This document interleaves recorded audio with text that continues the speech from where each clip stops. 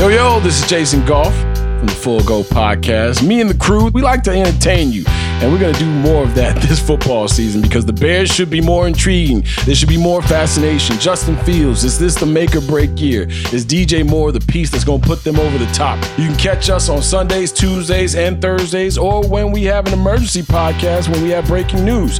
Make sure you follow the Full Go on Spotify or wherever you get your podcasts. It's the Ringer Gambling Show presented by FanDuel. The second half of the NBA season is here, and you can bet on all of the action with an assist from FanDuel, America's #1 sportsbook. Right now, you can check out the new and improved Parlay Hub.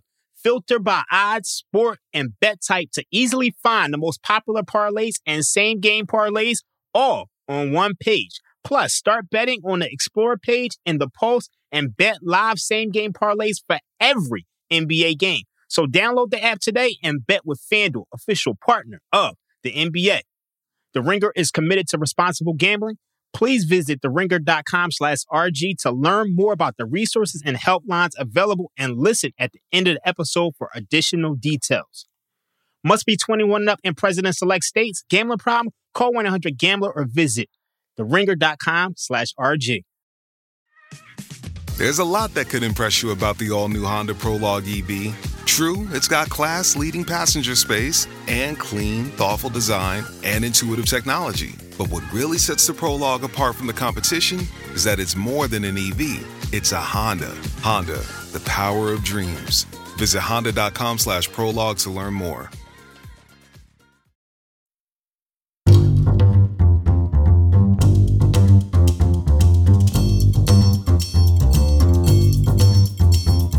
Welcome to the Week 4 episode of the Ringer Gambling Show, the Friday edition with my good buddy Joe House. House, how are we doing here as we welcome in the weekend? Sharpie, you got your Wi-Fi back, so we're already catching W's here. There was some concern about how we were going to make this podcast magic happen, but the more interesting thing to me, let's talk about these Detroit Lions. Let's talk about this Thursday night football game. The Lions are now, Warren Sharp, 11-0 against the spread in their last 10 divisional matchups. And they all of a sudden own the Green Bay Packers. This is their fourth straight outright win. The Lions are 11-2 against the spread in their last 13 head-to-head games against Green Bay. Sharpie, this is not your grandma's Detroit Lions. No, absolutely not. It's pretty shocking to me how dominant they were in this performance. Now, I actually had no action on the side or the total in this one. The only thing I had was the under the longest rushing attempt for A.J. Dillon. But I was watching this as a relatively neutral observer, and you know, the stat comes out at the end of the game that Dan Campbell is the first head coach of any team to win 4 straight games against the Packers in the last 4 decades. And this was a team that, you know, Aaron Rodgers used to own this division, used to run all the teams, used to have a success against the Lions, against the Bears, obviously. And now the Lions are the ones that are taking control over these matchups. And I got to say, it's very fun to watch the shoe on the other foot here as a neutral observer, just because it's exciting to see new things happen in the NFL. Now, that said, I had a future on the Green Bay Packers long shot to win the NFC North, so it would have helped me in that regard if the Packers would have won this game, but I was not interested in any action on it. House, how did you feel about the refereeing in this game? Because I saw a lot of problems here, and the NFL really does need to clean this up. This is a first-year official, and he was pretty problematic in my opinion. Yeah, so this is a thing that we talked about on Monday after the Week 3 games, the reminder that you really need to start factoring in the variance that comes from the refereeing and the inconsistency that you get game to game, play to play,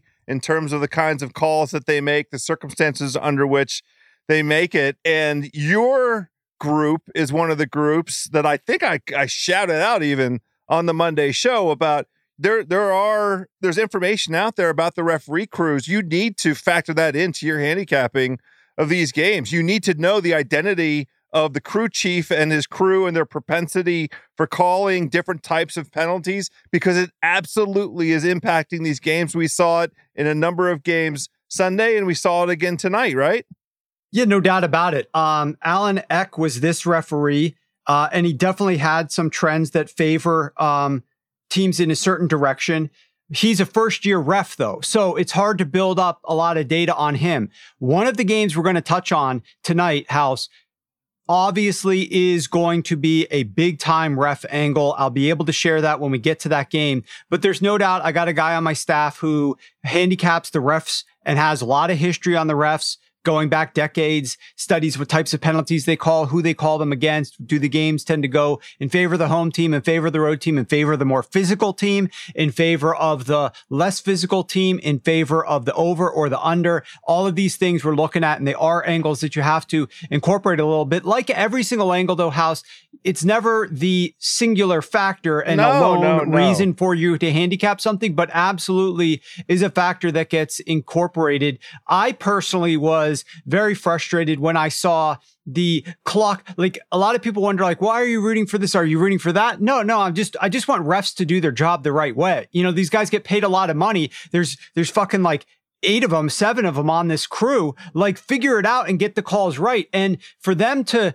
allow that one snap by the Packers where the clock clearly reached 0, then they come in afterwards and they said that this is not like a play clock where there's a little bit of like, oh, well, I was looking at the snap, then I looked at the clock, and so there's a little tick that they're allowed to get after the 0-0. The ref analyst, who usually backs the refs to no end, actually came out and said this was a complete miss. They got to blow the whole thing dead as soon as the game clock hits 0. There's no extra half a tick, which clearly there was more than a half a tick. And there was a 44-yard bomb that then the Packers end up scoring a couple plays later, a touchdown. And, I was obviously upset with that. And then the most egregious one, that was the most egregious. One of the most annoying ones, the latest flag I've ever seen, House, was I've never seen a flag fly this late.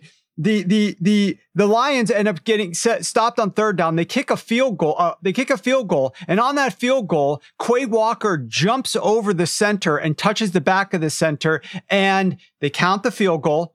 They do their little outro. They go to a whole commercial break. Then they come back from the break and they're like, oh, here's a new penalty. We got to get the Lions offense back out on the field. And then the Lions go in and score a touchdown. And I do not care if I had any action on this bet, on this game, but I don't think it's right for these types of things to happen. You got to be more on the point for that. And speaking of points, like, these things were leading to points, and I'm running this thing on my website where you use the coupon code points and you get as many points are scored in the game off of anything on the website through the end of the day Friday. And so I'm sitting here texting you guys, and like, I just could not believe the way that they were adding up points late in this game. Obviously, it started off early. I mean, the Lions were it was like 3 and out, 3 and out, 3 and out. The Packers could not move the ball at all.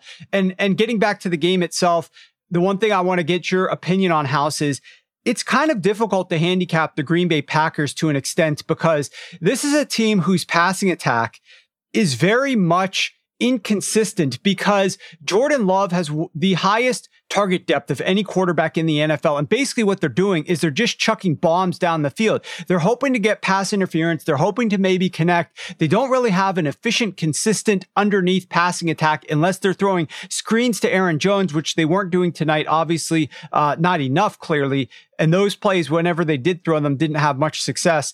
This is just like a really big hit or miss offense. And the Lions have a very underrated, just a note to move forward on, the Lions have a very underrated run defense. One of the best in the NFL at preventing yards before contact per rush, which really is a great indicator statistic for those of you guys out there who want to think about, what type of stats should I use in my handicapping?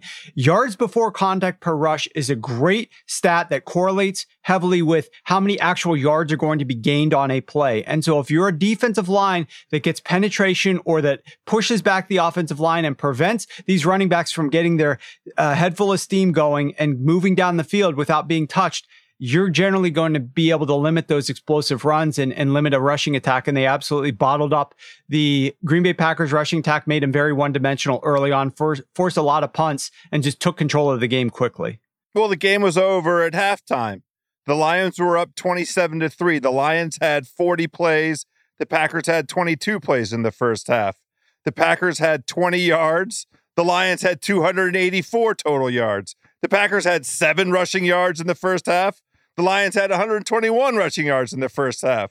The Packers had 13 passing yards in the first half. The Lions had 163. I mean, you can go right down the line. You can't get a more lopsided first half. The Lions owned the line of scrimmage defensively and offensively, and that was it. There's not enough time in an NFL football game for the Packers to come back from that 27-3. They won the second half 17-7. This is the second consecutive week that they go in at halftime down a significant number and then come back and look like they have a little bit of life. And I know there are injuries on their offensive line, so it's tough, to your point, to your original question, to really pinpoint what's going on with them. Aaron Jones back, Christian Watson, his first game, he catches a touchdown. But, there's those injuries on the offensive line really hamper the ability to suss out the identity of the Packers. But why don't we just give the flowers to the Lions that the Lions have earned?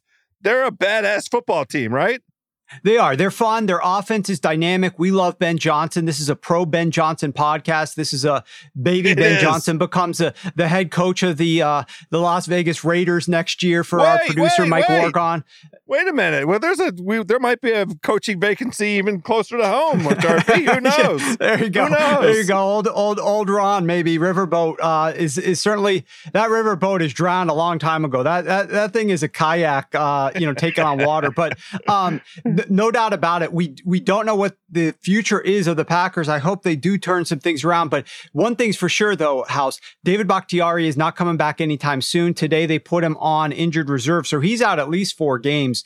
This team, Jordan Love, they were so good at keeping pressure off Jordan Love early on. And it's clear that once he does get pressured, he is really affected by that pressure. And it has not looked pretty when he's been pressured over the last couple of games. And with that said, House, let's pivot into some of the teams that might be under pressure. We got these divisional matchups here this week, and I know you got some interesting trends for us. What do you got in store on the trend side of things? Yeah, well, I went into the Warren Sharp Analytics website, and I saw that divisional dogs through the first 3 weeks are 11-6 against the spread. That's 69%. Nice. The best win rate since 2018, and also 9-7 outright. Now, we have to update those numbers because the divisional dog in tonight's matchup, the Green Bay Packers, were on the wrong side of the spread and on the wrong side of the straight up. But we still have 6 more games to take a look at and consider. And, it's just an interesting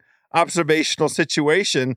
The marquee game of the week, Sharpie, is indeed a divisional matchup. The Miami Dolphins going up to Buffalo with revenge on their minds, with their turbocharged offense dropping a 70 burger on the Denver Broncos, and plenty of fourth quarter rest for the important skill position players on the Miami Dolphins. The Buffalo Bills had a walkover experience down here in Prince George's County, Maryland last week against the C-Words in Riverboat, Ron. So both teams coming in relatively healthy. The line is Buffalo at home, favored by 3. The total is 53.5.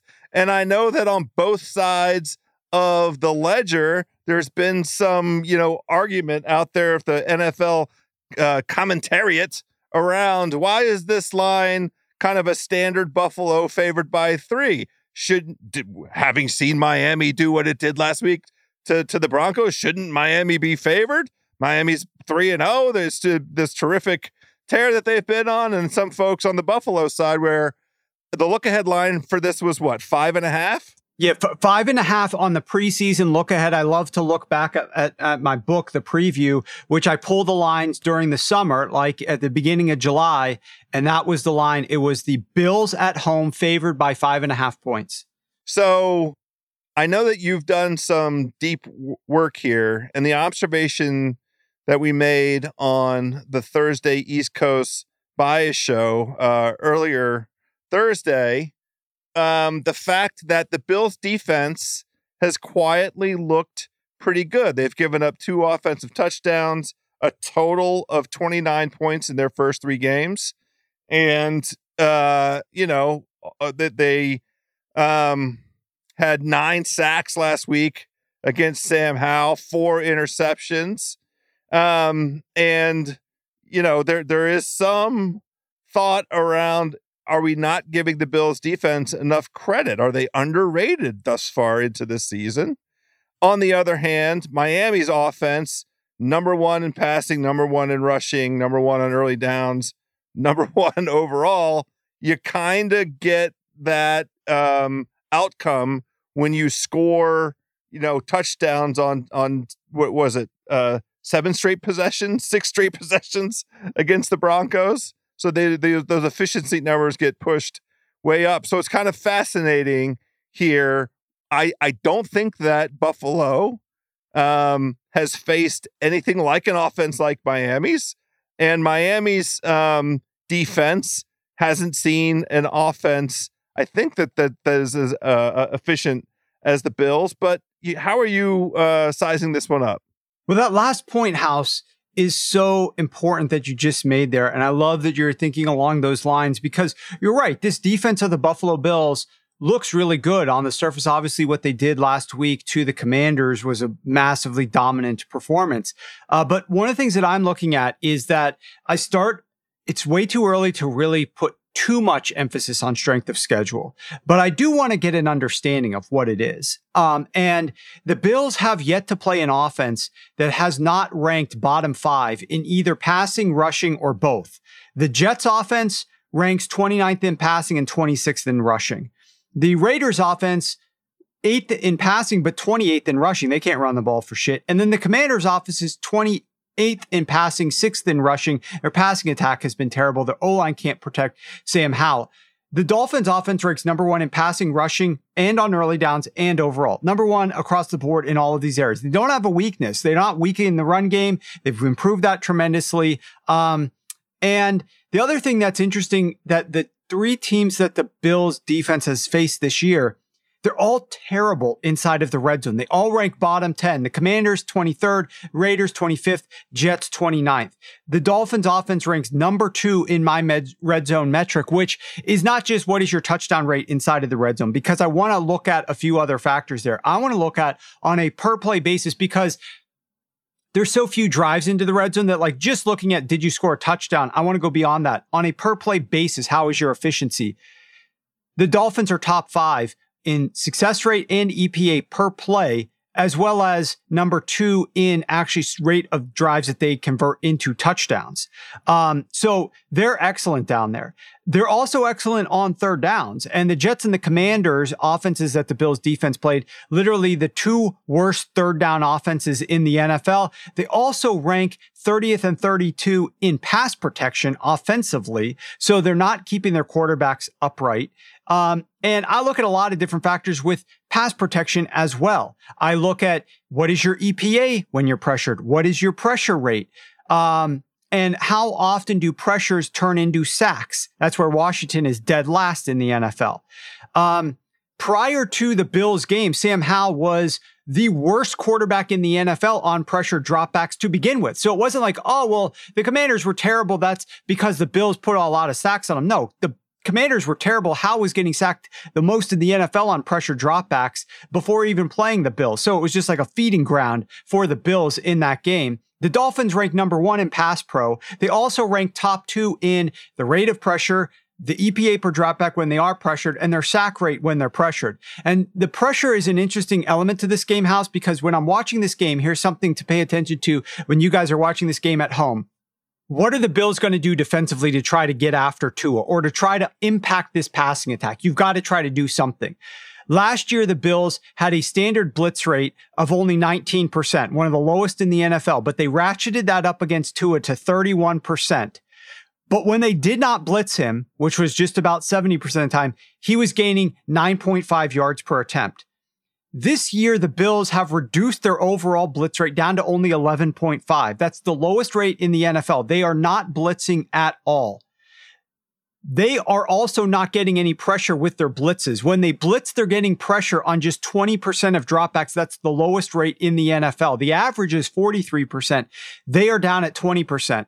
So what the Bills are doing here, House, is they're playing a ton of natural pressure. They're not blitzing. They're just allowing the natural pressure to get there. Well, Tua has been eating that up, not just this year, but last year as well against the Sean McDermott defense. So he feasts when you don't send pressure. But when the Bills do send pressure, they're getting pressure on the lowest rate of any team in the NFL. So it's like a lose-lose situation for them. Sit back, let Tua pick us apart, try to send pressure. We're the worst at actually getting there. So I'm wondering what Sean McDermott is going to do here. And then the other factor, before I toss it back to you on this one, House, is people are going out there. I've heard people, I've seen articles on it like, oh, well, Tua struggled against Sean McDermott's defense. You know, I'm going to apologize, but like, I do not give a shit what Tua did in 2020 when Chan fucking Gailey was the offense coordinator. I do not give a crap when Eric Stoodsville and George Godsey were co-offensive coordinators back in 2021. Like, why in the world would I care about that?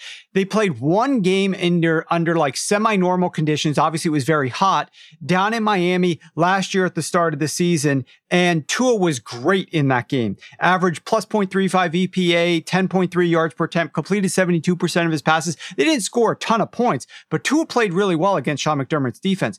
By week 15 in the rematch last year, House, which was up in Buffalo, and Tua did play in that game, Teron Armstead was beat up, but he did play through his injury. They were down two other starting offensive linemen in that game. There was a wind chill of 22 degrees. Tua was wearing special thermo gear, long sleeve undershirt with a jersey that they had hand warmer stitched into it. It was snowing in the game. And yes, he did not play well. I don't think that that game is reflective of like, or representative of what he's going to deliver in this one. So, I mean, but everything you said about the other side of the ball is quite true as well. Like, this defense, I think eventually is going to get there for the Miami Dolphins, but you can run on them a little bit and you can throw on them a little bit, especially the underneath stuff, which ironically is exactly what is to the Bills' benefit this season, because in the past, this team was with Brian Daboll particularly, an up-tempo, push the ball down the field, don't really run the ball that much, don't really throw a ton underneath. Right now, they've changed and morphed. They're throwing the ball shorter. They're running the ball more. And that's actually the weakness of the Dolphins defense, right? Like, that's how do you think the Chargers had a ton of success? Like, the Chargers had so much success against this team because Justin Herbert doesn't throw the ball way down the field. He's throwing it underneath, and they were turning to the run a lot, and they had a lot of success there. So it hasn't been playing to the strengths of Josh Allen per se, because he's got an arm unlike anybody else. He could push the ball down the field. I don't love what their offense is doing, but it actually, for this particular game, is the perfect thing to do against Vic Fangio's defense.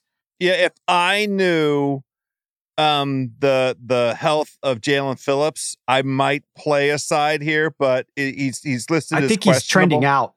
Yeah, so I don't want to play this game now, because that he is such an important element to that Dolphins defense. He is, a jack of all trades. He sets everybody, he just puts everything in motion.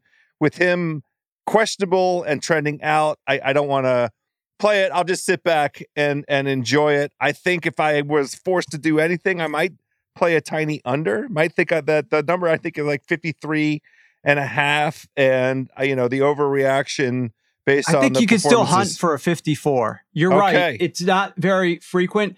FanDuel actually has 53.5 juiced over -12. There are a couple other books I am seeing that are 54. And 54 is certainly a lot more valuable than 53. Think about, like 30 to 24, those types of scores. Yeah. Well, you wouldn't recommend paying to get to the 54 though. I would not. I would be patient. You got to feel like the public is probably going to be betting the over here. Yeah. So unless another sharp group comes in and whacks it further, I think you could probably look for that. The other question you got to just reflect in your mind, because the first half is an interesting number as well, as 27. That's a pretty good number to take the under on if you like the under. You don't just have to take the full game, especially if you're thinking like, well, this game might start a little bit more conservative, but then has a chance to get out of hand late, potentially, with like whoever's down going balls to the wall. Josh Allen's down. He's going to be pushing that ball down the field a lot more. Tua's down. I mean, they're probably not going to be running as much. They're going to be throwing it to Tyreek Hill a billion times. So maybe you want to hope that they start a little bit more conservative if you're looking under. Well, let's talk about the manner in which our Sundays are going to begin. Here on the East Coast, we can sort of go get coffee and leisurely have a little breakfast, and then there will be football on at 9:30 in the morning. The very early risers on the West Coast get football. You know, the crust still on your eyes. Just flip on the TV, and you can catch the Falcons and the Jaguars at Wembley Stadium. I mention it only for the purpose of outlining to all the betting buddies out there, the last 7 games at Wembley have gone under. The last 5 road games for the Atlanta Falcons have gone under. Any opportunity for me personally to play Desmond Ridder as the starting quarterback of the Atlanta Falcons somewhere that is other than Atlanta, I'm playing the under. That's my inclination. That's my angle. That's my wager.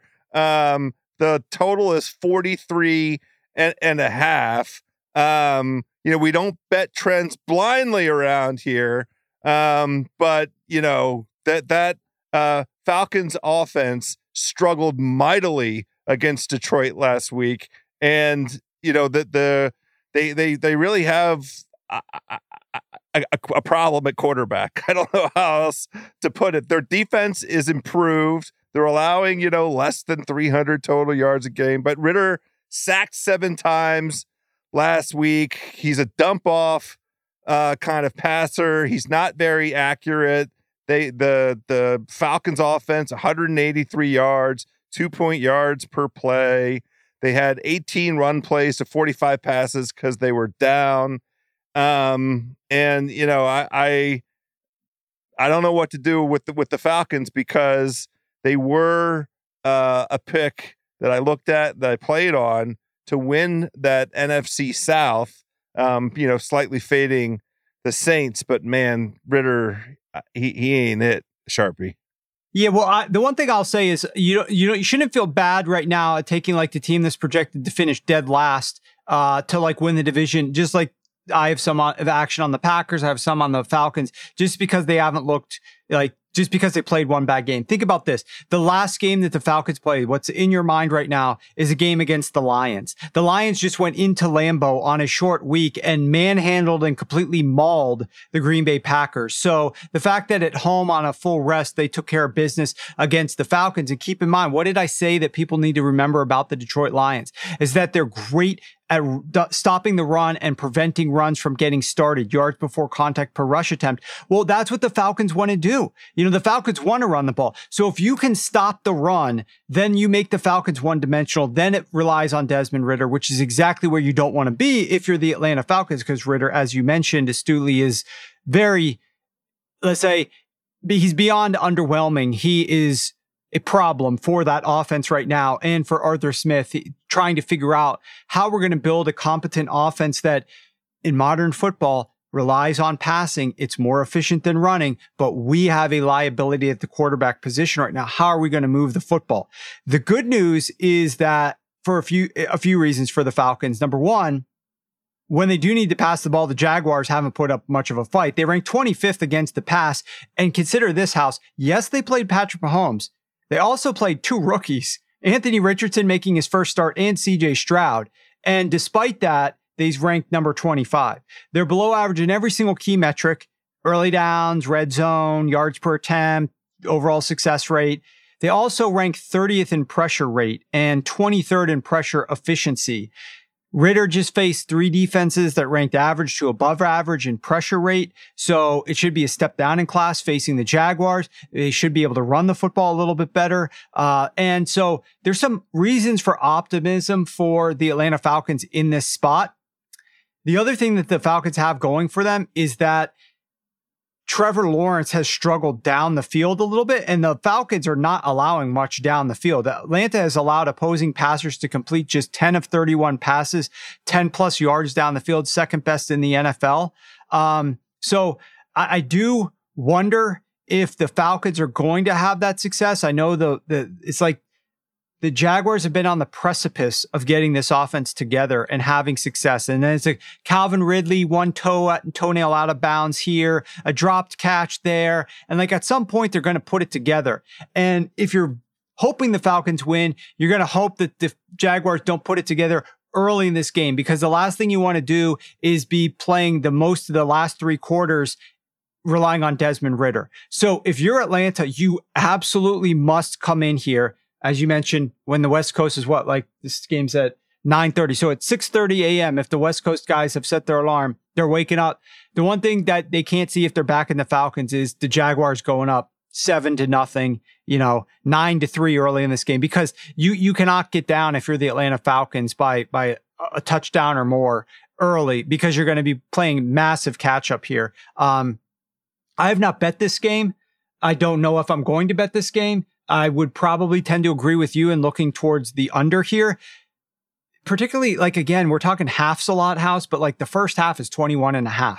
Unless the Jaguars come out and score a bunch of, deeper passes, I can guarantee you Arthur Smith's not coming in here with this game plan hey, let's get Desmond Ridder to throw the ball on first and second down deep down the field to try to expose this Jaguars defense. I mean, they're going to try to make sure he doesn't mess up the game early. So it's got to be long drives, and you got to hope that if you're betting the over here that they end in sevens, because otherwise I presume we're going to have some clock eating drives from the Atlanta Falcons offense. Yeah. And maybe the right thing to do is to caution everybody with starting off their day with a big dose of Desmond Ridder. Go get a donut instead. Maybe that's the right play. Well, I need you now. We are going to move to a game that, we just gave a giant bouquet of flowers to the Detroit Lions. We said they're not your grandma's Detroit Lions anymore. And I want to talk about these Cleveland Browns, who are at home hosting the Baltimore Ravens. They are favored by 2.5 points at the moment. And the total in that game, I believe right now, is 40.5. Yep. Is that right? 40.5? 40.5 over -15 at FanDuel. Yes, sir. Yeah. So here's where I need your help. I don't think these Cleveland Browns are your granddaddy's Cleveland Browns. This defense is unbelievable. They had the number one defensive success rate in week 1, and they had the number one defensive success rate in week 2, and then they had the number one defensive success rate in week 3. And, the certainly folks that pay attention to the NFL are absolutely taking notice and starting to think about, do we dare compare this defense to some of those legendary defenses of the past? Do we dare imagine the Cleveland Browns fitting into that mode and model of the 2000 Baltimore Ravens, a team, that led itself all the way to a Super Bowl by just keeping other teams from scoring 14 points a game, essentially, and not worrying about offense. The trends all work absolutely against Cleveland because of the history of the Cleveland Browns. And, the Baltimore Ravens as an underdog, they're 19-3-1 against the spread. There's all kinds of, they're 12-3 against the spread in their last 15 games. In Cleveland, the Browns are 1-7 against the spread after a win. There's all kinds of stuff that works against the Browns in a trend kind of way, but I just can't get over what we've seen out of this Browns defense. Is this one where we need to look further into? We need to do a deeper dive into the offenses that they've gone up against, or can we go ahead and start calling them elite and recognize just how dominant they're capable of being, and go ahead and say that this is a Cleveland Browns team that's ready to flip the script? Well, I think we need to consider who they've played. They've played the Bengals, Steelers, and Titans offenses. These offenses ranked number 29 to number 32. So part of that ranking is because they played the Browns, right? So there's a lot of, I guess you could call it like incestual activity as it relates to these strength of schedules, because like there's real close relations with this team is bad, but that's because they played that team that's great and they haven't played very many other teams. So the percentage of their own rating is heavily influenced by this great Browns defense that they played. So I think it's appropriate to contemplate it, but also clearly like the eye test is important here to just realize what this team is doing to their opponents. And when I look at the Baltimore Ravens, my biggest concern is you want to be careful how much you take early in the season, week to week, because things change in different game plans and circumstances and whatnot. But you're looking at this Baltimore Ravens team. And while I bet on the Colts, and I certainly was happy for them to win outright, I was shocked at how the Ravens offense did not attack the weakness of the Colts defense, which was the secondary. Did not try to push the ball down the field at all. I know it was like raining a little bit. Like you live in the DMV. That storm was much weaker than anybody I think anticipated. It was like it dropped like a ton of rain, but that's all. Yeah. And most of it, like a lot of it was the heavy stuff was out of here before kickoff. It really wasn't that big of a deal. There was no wind. The game. And yet this team, like Lamar would drop back and there would be pressure and he would fumble the ball. Okay, so maybe the ball's a little bit slick. I get it. But then it's like after a few drives, they just said, hey, let's just go back to what Greg Roman was doing here. I feel like they just converted to the Greg Roman offense, which was a lot of short underneath passes and let's try to be creative with the run game. And that's the strength of the Colts. It's stopping the run. That's one they're best at. And you're not attacking what they're weak at, which is the downfield passing. And then I'm looking at who the Ravens have healthy and the downfield weapons that they have that we wanted to see. We wanted that what we were thinking, what they did in the preseason. New offensive coordinator, lots of 11 personnel. Spread the field, push the ball down the field, be very creative. Well, Rashad Bateman hasn't practiced the last 2 days. Odell Beckham Jr. hasn't practiced the last 2 days. So yes, they're getting back. Yeah. Yeah, they're getting back like Ronnie Stanley, who's practicing in limited fashion. They're getting back Tyler Linderbaum. Maybe Lamar doesn't die in the pocket because of this pass rush, right? But like these guys in their first game back, are they really going to be 100% ready to go? Maybe they buy Lamar a little extra tick, maybe a few more plays he's not pressured on, but I don't know that they're going to be consistently able to deal with this pass rush. And if you don't have the downfield weapons, I see another game like we saw last week in some context, but which is a lot of underneath stuff from Lamar. And the other thing that, I think is going to be interesting is, yes, we know that there is a clear recipe of how to attack the Tennessee Titans. It's not to run the ball. It's to throw the ball down the field on them. And Deshaun Watson, that was a game that I liked his passing yards prop. He went over easily. All the guys I didn't bet, like Amari Cooper overs, probably should have because that was an easy one. But that's an easy, like a pass funnel defense. You don't want to run against them. You want to pass the ball. The Ravens are going to be without probably Marlon Humphrey. The Ravens are without a couple of other guys in the back half of the game, although Kyle Hamilton did practice in limited fashion today. So hopefully he's back for them. But I think the Ravens defense is going to be able to handle the Browns offense a lot better than the Titans were. The Titans secondary is just a disaster. And for that reason, in addition to one of the metrics that I wanted to talk to you about, which is our friends, the refs, I think that this game plays towards the under. And as a result, I was looking at the first half under. I also think that the full game under is probably appropriate if you can't get a good number on the first half. But the referee for this game has called 27 of 42 games, that's 65%, under the total in divisional games in his career. So divisional games, these hard contested games against rivalry teams, he tends to call these games towards the under. things tend to also favor the home team a lot in games that he refs. Home teams have won an above average 60% of games across like over 110 games, I think, sample size approximately for this guy since 2016. And as a result, I would lean towards the Browns. I would lean towards the under. I like it. I have no reason to do anything different. This is the way I wanted to go. It's one of my favorite angles on the board. We didn't even talk about Lamar Jackson under pressure thus far this season. It hasn't been very good. His completion percentage is under 50%, and his average, yards per pass is like under 4 yards.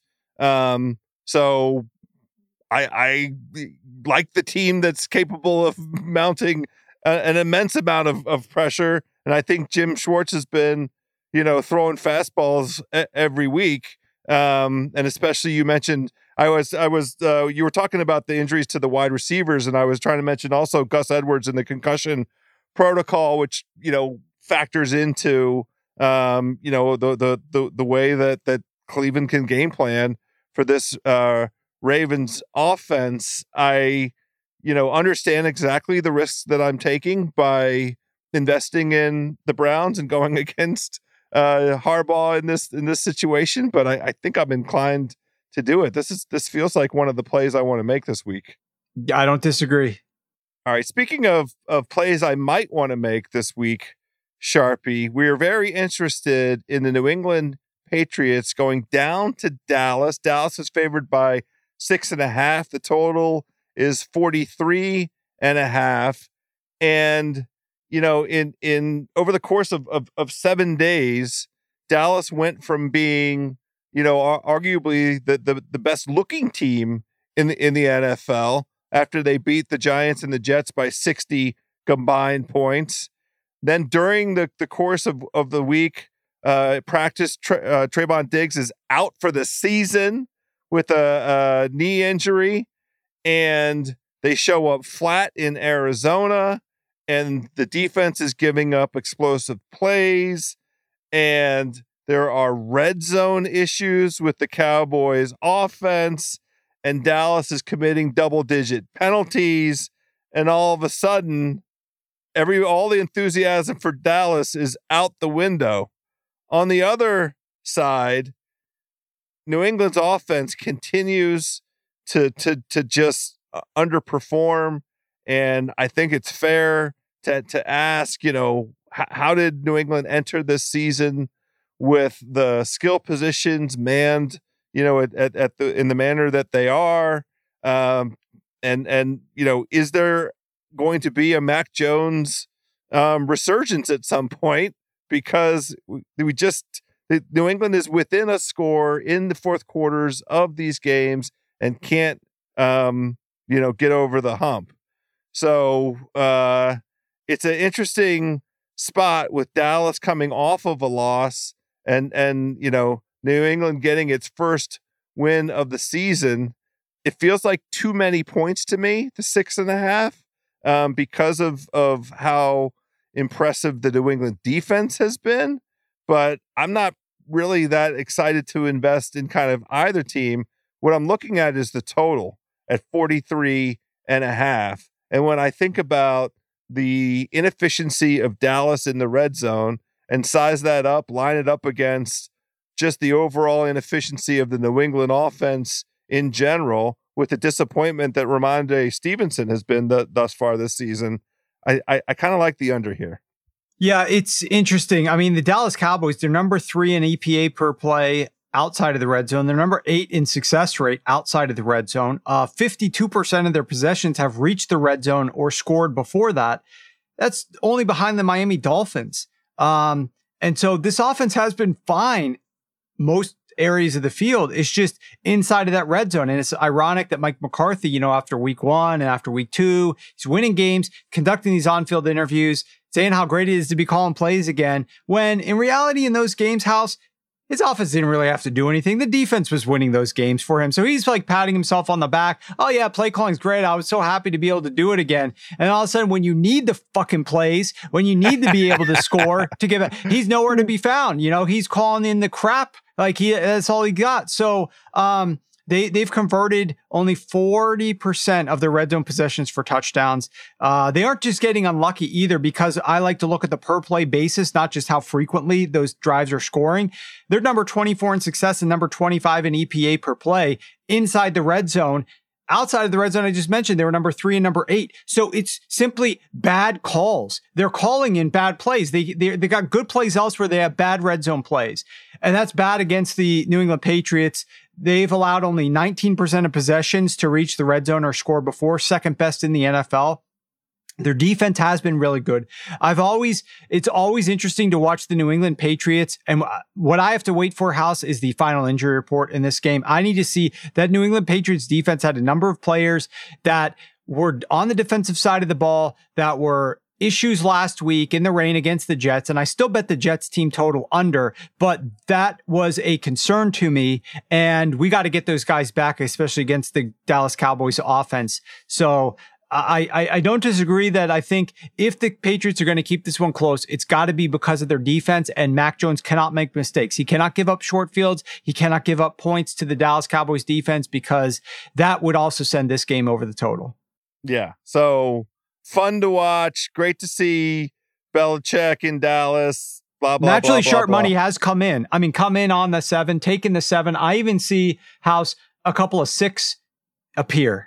I see a couple of 6s appear. So, all right. Like there is some sharp money back in the side that you kind of were leaning to, the New England Patriots. It's true. It feels like too many points to me. But I don't really want to take a side. I do have a perspective on the Sunday night football game, which we will get to here in a moment. And of course, you put out the siren call, the bat signal to all the betting buddies to send us their favorite wagers. As usual, the timeline is chock full of great recommendations, crowdsourcing the bets. And, you know, we have a best bet. I mean, we're only 3-0 thus far in the season. Try and bet the house, give out another winner for everybody. All that when we come back, Warren Sharp. This episode is brought to you by Hotels.com. If you're busy like me and you're trying to catch your kids' games, it's important to have somewhere where you can go to find a good hotel. We're all over the place. Sometimes, you know, we're in Florida, we'll be in New York. You want to take the wife on a quick vacation and get away. Whether you're looking for a relaxing getaway or heading out of town to see the playoffs, Hotels.com app has a perfect hotel for every trip. Compare up to 5 hotels side by side so you can see prices, amenities, and star ratings without having to switch back and forth between options. So start planning your next getaway and find your perfect somewhere in the Hotels.com app today. This episode is brought to you by Empower. You got money questions like, can I retire early? What are my best savings options? Can I afford to pay for my kids' education? Luckily, Empower has all the answers. With Empower's real-time dashboard and real live conversations, you get clarity on your real life financial goals. So join 18 million Americans and Empower what's next. Start today at empower.com. Tap the banner or visit this episode's page to learn more. Sponsored by Empower, not an endorsement or a statement of satisfaction by a client. This episode is brought to you by NetSuite by Oracle. As your business grows, you might start seeing some lag. There's too much work for your team, too many different processes, and it takes forever to close the books. If this sounds like you, you should know these 3 numbers: 37,000, 25, and 1. 37,000 is the number of businesses that have upgraded to NetSuite by Oracle. It's a cloud financial system that can help streamline accounting, financial management, inventory, HR, and more. 25, that's how many years NetSuite has been helping businesses do more with less. And 1, because your one-of-a-kind business deserves a customized solution for your KPIs. It's like when you come here for this podcast or when you check out your favorite website to gather all the info you need to make better decisions for your fantasy leagues. Well, NetSuite does that for your business and then some. It's one efficient system, one source of truth with everything you need to grow. Right now, download NetSuite's popular KPI checklist designed to give you consistently excellent performance absolutely free at netsuite.com/ringer. That is netsuite.com/ringer. All right, and we're back. Speaking of Mike McCarthy patting himself on the back, House, you need to pat yourself on the back. I'll do it for you because you actually deserve it, unlike him. 3-0 on Bet the House. Last week, you hit another winner with the Titans Cleveland Browns under. We'll get to the Bet the House this week momentarily. First, let's talk about the Sunday night game. You got Patrick Mahomes traveling to New York. We got another viewing of the all famous pop star, rock star, singer, actress, you name it, she does it all. Taylor Swift's going to be there as well. What do you make of this game, House? What I make of it is, let's get FanDuel to write a prop. Number of times we see Taylor Swift in the box. I'll set style. the number. Let's set the number at 9.5, and I'll gladly take the over because, it's the thing that the people want to see. It's Sunday Night Football. You know what they don't want to see? What's happening on the football field when the New York Jets are on offense, because Zach Wilson is still the starting quarterback. The line is 9.5. The total's 41.5. I love the Chiefs laying the number. This is not a number I'm afraid of against the Jets. And I love the under in this game because I can't get to 10 points for the Jets. And that means the Chiefs can just run out in the first half and grab 31 points and let the Jets go ahead and get to, their 3 or whatever. And maybe they score a touchdown late, and that's 31-10. And the Chiefs have covered, and it's an under. And we see Taylor Swift 10 to 12 times, and everybody goes to bed with a smile on their face Sunday night. House, do you like conspiracy theories? Yeah, we've been doing this show long enough. You know the answer to that. Of course I do. Okay. You know how there's a lot of talk. Did Andy Reid set this couple up? Like, who was the one responsible for this? My conspiracy theory is that Roger Goodell set this up after Aaron Rodgers goes down with a season-ending injury. He does not have the spotlight on the New York Jets any longer. He's not going to make money because the whole plan was to show Aaron Rodgers at home in a game like this, in prime time, in New York, the skyline, everybody, the blimps flying in, all this stuff going on there. So you lose Aaron Rodgers, but you gain Taylor Swift. What more could you ask for? I definitely think that this is all part of it. 100% over on 9.5 for certain. They're going to try to get as much of her into this broadcast. Do you know how many people watched that last game? As soon as the little Swifties started telling each other, dialing on the phone, they're all on the text message apps and all these other little software apps that they communicate with nowadays. They're all coming in, feeding in to the NFL numbers. Roger Goodell is doing cartwheels over it. As far as the game, I agree. This Chiefs defense, no joke. They are better than you think. They are much better than last year, and they are doing nothing but going to get better every single week because Steve Spagnuolo usually starts off slower and gets better. Yeah, I know they played the Bears last week. Watch what happens on Sunday night. I think it's going to be a fun game to watch this Chiefs defense. And we're going to have I'll just tease ahead. There's something related to betting buddies that we'll be talking about momentarily as it relates to that game. But House, let's do the segment we call Scanning the Board. We're looking at the betting board, seeing if there's anything that jumps out intriguing from a line perspective, something that might smell a little funky to you. What was that bet this week? What is that game this week? Yeah, so I have a question mark in pencil next to that Chargers-Raiders line, which is sitting dead in the middle of the Vegas zone right now, -5. The Chargers at home. We put at home in quotes because Raiders Nation travels. It's an easy trip to get from Vegas to LA. The Chargers don't have any fans in LA anyhow, but there is still an open question about who's going to be the starting quarterback for the Raiders. So it feels like potentially some closing line value opportunity to jump in.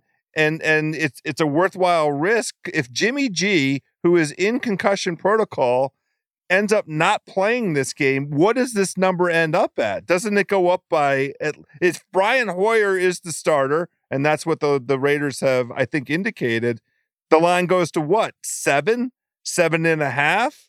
The Raiders defense is horrendous. We know that the Chargers will be able to move the ball. If it's not Jimmy G back there, who with all of his faults does have, it demonstrated a little bit of a relationship with Devontae Adams already, if he doesn't get him killed. And, there is, some capacity for moving the ball with Jimmy G at quarterback. If he's not the quarterback, where's this line end up? Well, I'll just tell you, I just looked in my book at what was the summer line for this game. The summer line for this game was the Chargers favored by 6. That obviously assumed Jimmy G is playing, right? It assumed everybody's going to be playing. but we definitely thought a little bit worse about the Raiders than at that point, because I was definitely on their unders. The team itself is playing a little bit better. Thank goodness for me, they've got a boneheaded head coach who is making Mike Wargon tear up things and probably break stuff at his house each night. The Wargon thinking Warrior, about Raiders these games. fan. It's got to be one of the most depressing things to be a fan of, is watching Josh McDaniels ruin things for you late and not even give you an opportunity to tie the game, send it to overtime, etc. But I don't disagree, House. Like, this is one of those lines that's a middle type line where they don't know what to do, so they're just putting it here. They're giving you a blended rate. Maybe it's Jimmy G, so we're going to partially include Jimmy G. Maybe it's not Jimmy G, so we're partially not going to include him. And certainly this line is not sitting at 5. If it's not Jimmy G, it's going higher. If it is Jimmy G, I think it ticks down a little bit lower, but it's one of those scenarios where you have a lot more to gain by laying the 5, because I don't think if it's Jimmy G, this thing's going anywhere close to 3. But there's a chance that it goes to 7 if it's not Jimmy G. And therefore you have a better risk tolerance to go ahead and take it now. I think you're going to get a better value if you end up doing that. See, I like it when we do something where it seems like I might be leaning in a smart direction, making the right call, because it sets everybody up for exactly the opposite of what I'm going to do here. It's time for the Bet the House segment, and I can't believe we're all the way into week 4, Warren Sharp, and I haven't played a money line parlay yet. I can't believe here we are. Now, haven't had an opportunity to talk about. It could be why, House, by the way, that you are 3-0, but let's just, keep going. Sure. Okay.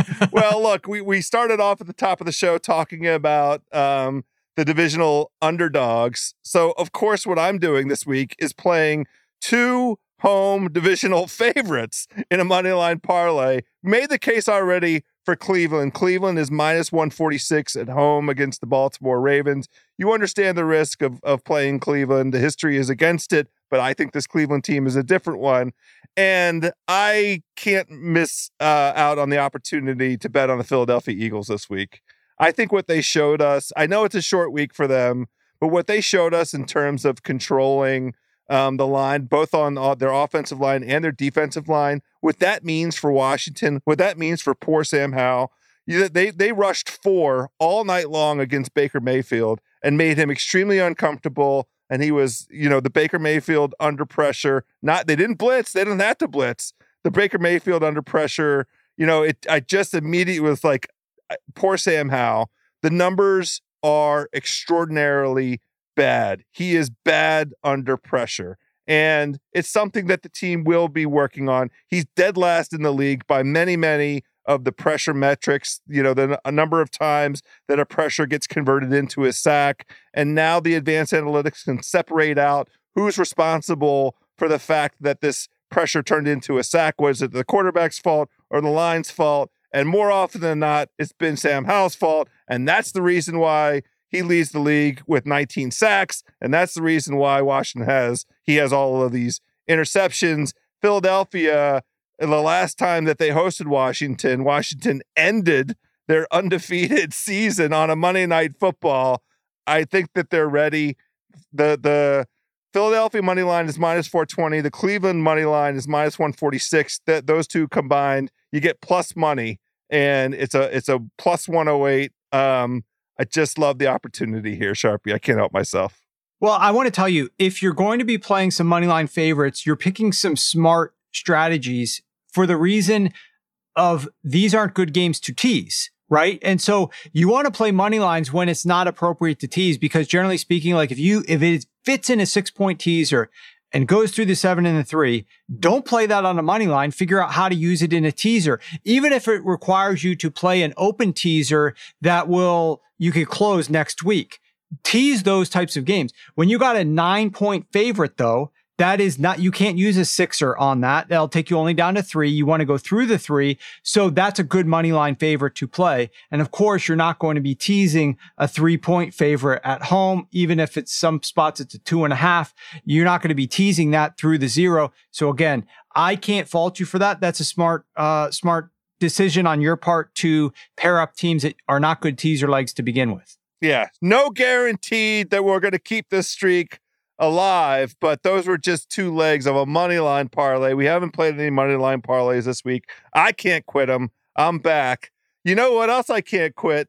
That's looking at the timeline and celebrating with all the betting buddies, the wonderful suggestions that they're giving us, the tremendous plays. Now, thus far this season, Sharpie, you know, I think we like to get a little crazy. We dabble in the exotics. We let the betting buddies really, we give them a lot of leash. I mean, we're playing all kinds of, last week we elected one. Again, we went with Cleveland. It was like the Cleveland money line, and it was the under for the Titans team total. And then it was an anytime touchdown by the Cleveland defense that paid almost 11-1. Now, it's crazy talk, but 2 of those 3 legs hit. And, you know, the one that didn't hit, it was the one that was least likely to hit, which was the anytime defensive touchdown. I think this week we will, you know, we'll keep it in our pants this week. We're going to button it up a little bit, just try and find a winner for everybody. I know that we circled a few in the timeline. Let's chat about it. Yeah, and look, if we want to get crazy here, we do have a 4-leg parlay coming up from the East Coast Bias guys, but you guys are the pros. You know, you guys know what you're doing. This is on the Chargers Raiders game. That's going to be in the socials, so you need to check that out on the Ringer socials. 4-leg parlay from the East Coast Bias guys on the Raiders Chargers game, but you guys have a little bit better handle on what you're going to be doing. Let's go with the more standard things. And so I've got 3 different ones that I'm going to share with you. You've got one. Let's rattle these off here. One guy, I assume it's a guy. Actually, it could be a girl. I don't know. Taylor Maj. We talk about Taylor Swift. I don't know. But Taylor Maj has a interesting strategy, which is Joe Burrow passing. So over 24.5 completions, minus 114 at FanDuel. Over 37.5 attempts, minus 114 at FanDuel. The thought process is the way to beat the Titans is to pass the ball. Dinking and dunking is what he was doing last week against the Rams. That was at home. Now he has less time to prepare, shorter week. They're not going to be able to run the ball at all against the Titans. The way to move the ball is through the air. You don't have to push the ball down the field deep, because that's only 1 attempt, and that could only result in 1 completion if it's made. But all these underneath type things, that could still work. The Titans are, in fact, the 30th defense in the NFL against passes thrown within 10 yards of the line of scrimmage. So the short stuff still works. Those are 2 from Taylor. Then an interesting one. Is it a parlay or just 2 different? No. So we're no parlays here. Nothing too exotic. That one is just 2 straight ones that this Taylor suggested. Jason Loher at J_LOEHR. He recommended Calvin Ridley's revenge game, the Jacksonville Jaguars against Atlanta. Wake up in the morning if you want a little action on the London game with the spotted teammate. That's obviously not British. I don't know what I'm doing, but Calvin Ridley, anytime touchdown, parlayed with Calvin Ridley over 66.5 receiving yards, pays just over 2-1, plus 207 at FanDuel. So he likes that bets. I like that one too. It's correlated. It's not bad at all. These are good bets. Great job. And then what's one that you were looking at as we scrolled through the timeline? So what caught my eye, Sharpie? Again, we're just trying to go right down the middle. We want to give out a winner here. We want to break the streak for the betting buddies. At Mark Fisher, Mark Fisher is the guy, and then he has the Twitter handle. The handle is at mfish224. Yes. So he's doing the Chiefs money line, and he's doing the Zach Wilson under 177.5 yards. That's the Taylor Swift parlay of the week, and I think that pays plus money. It's like plus 118. Plus 120. Plus 120 at FanDuel. Let's go. Great job by Mark Fisher. But I do want to give a shout out to the other 2 that we talked about. Those are great plays. I am going to play all 3 of these this week. I'm down with the betting buddies. Mark Fisher and the Travis Kelce smile. That's the play of the week, Sharpie. But, we have lots of good ones to chew on. Thanks thanks to the betting buddies. Great job. Yeah, no, they did a good job, and I think we're trying to find a winner here. We've isolated a few not bad bets across the board from any of these three contestants, and I think you've got a good one there that should hopefully bring us home. So we got all bases covered, though, House. We've got the London game that starts off Sunday morning, and then we also shared one that closes out the day on Sunday, the Taylor Swift parlay. So we got them all working for us. Boom. We did it. That makes it a show. We can call it a wrap. We did it, Sharpie. We'll wrap it. So thank you, everyone, for listening. The Ringer Gambling Show will return on Monday when the East Coast Bias guys get back together to recap the weekend and preview Monday Night Football. Thanks to Joe House for joining me and to Mike Wargon and Steve Cerruti for producing this episode. Good luck with all your bets this weekend.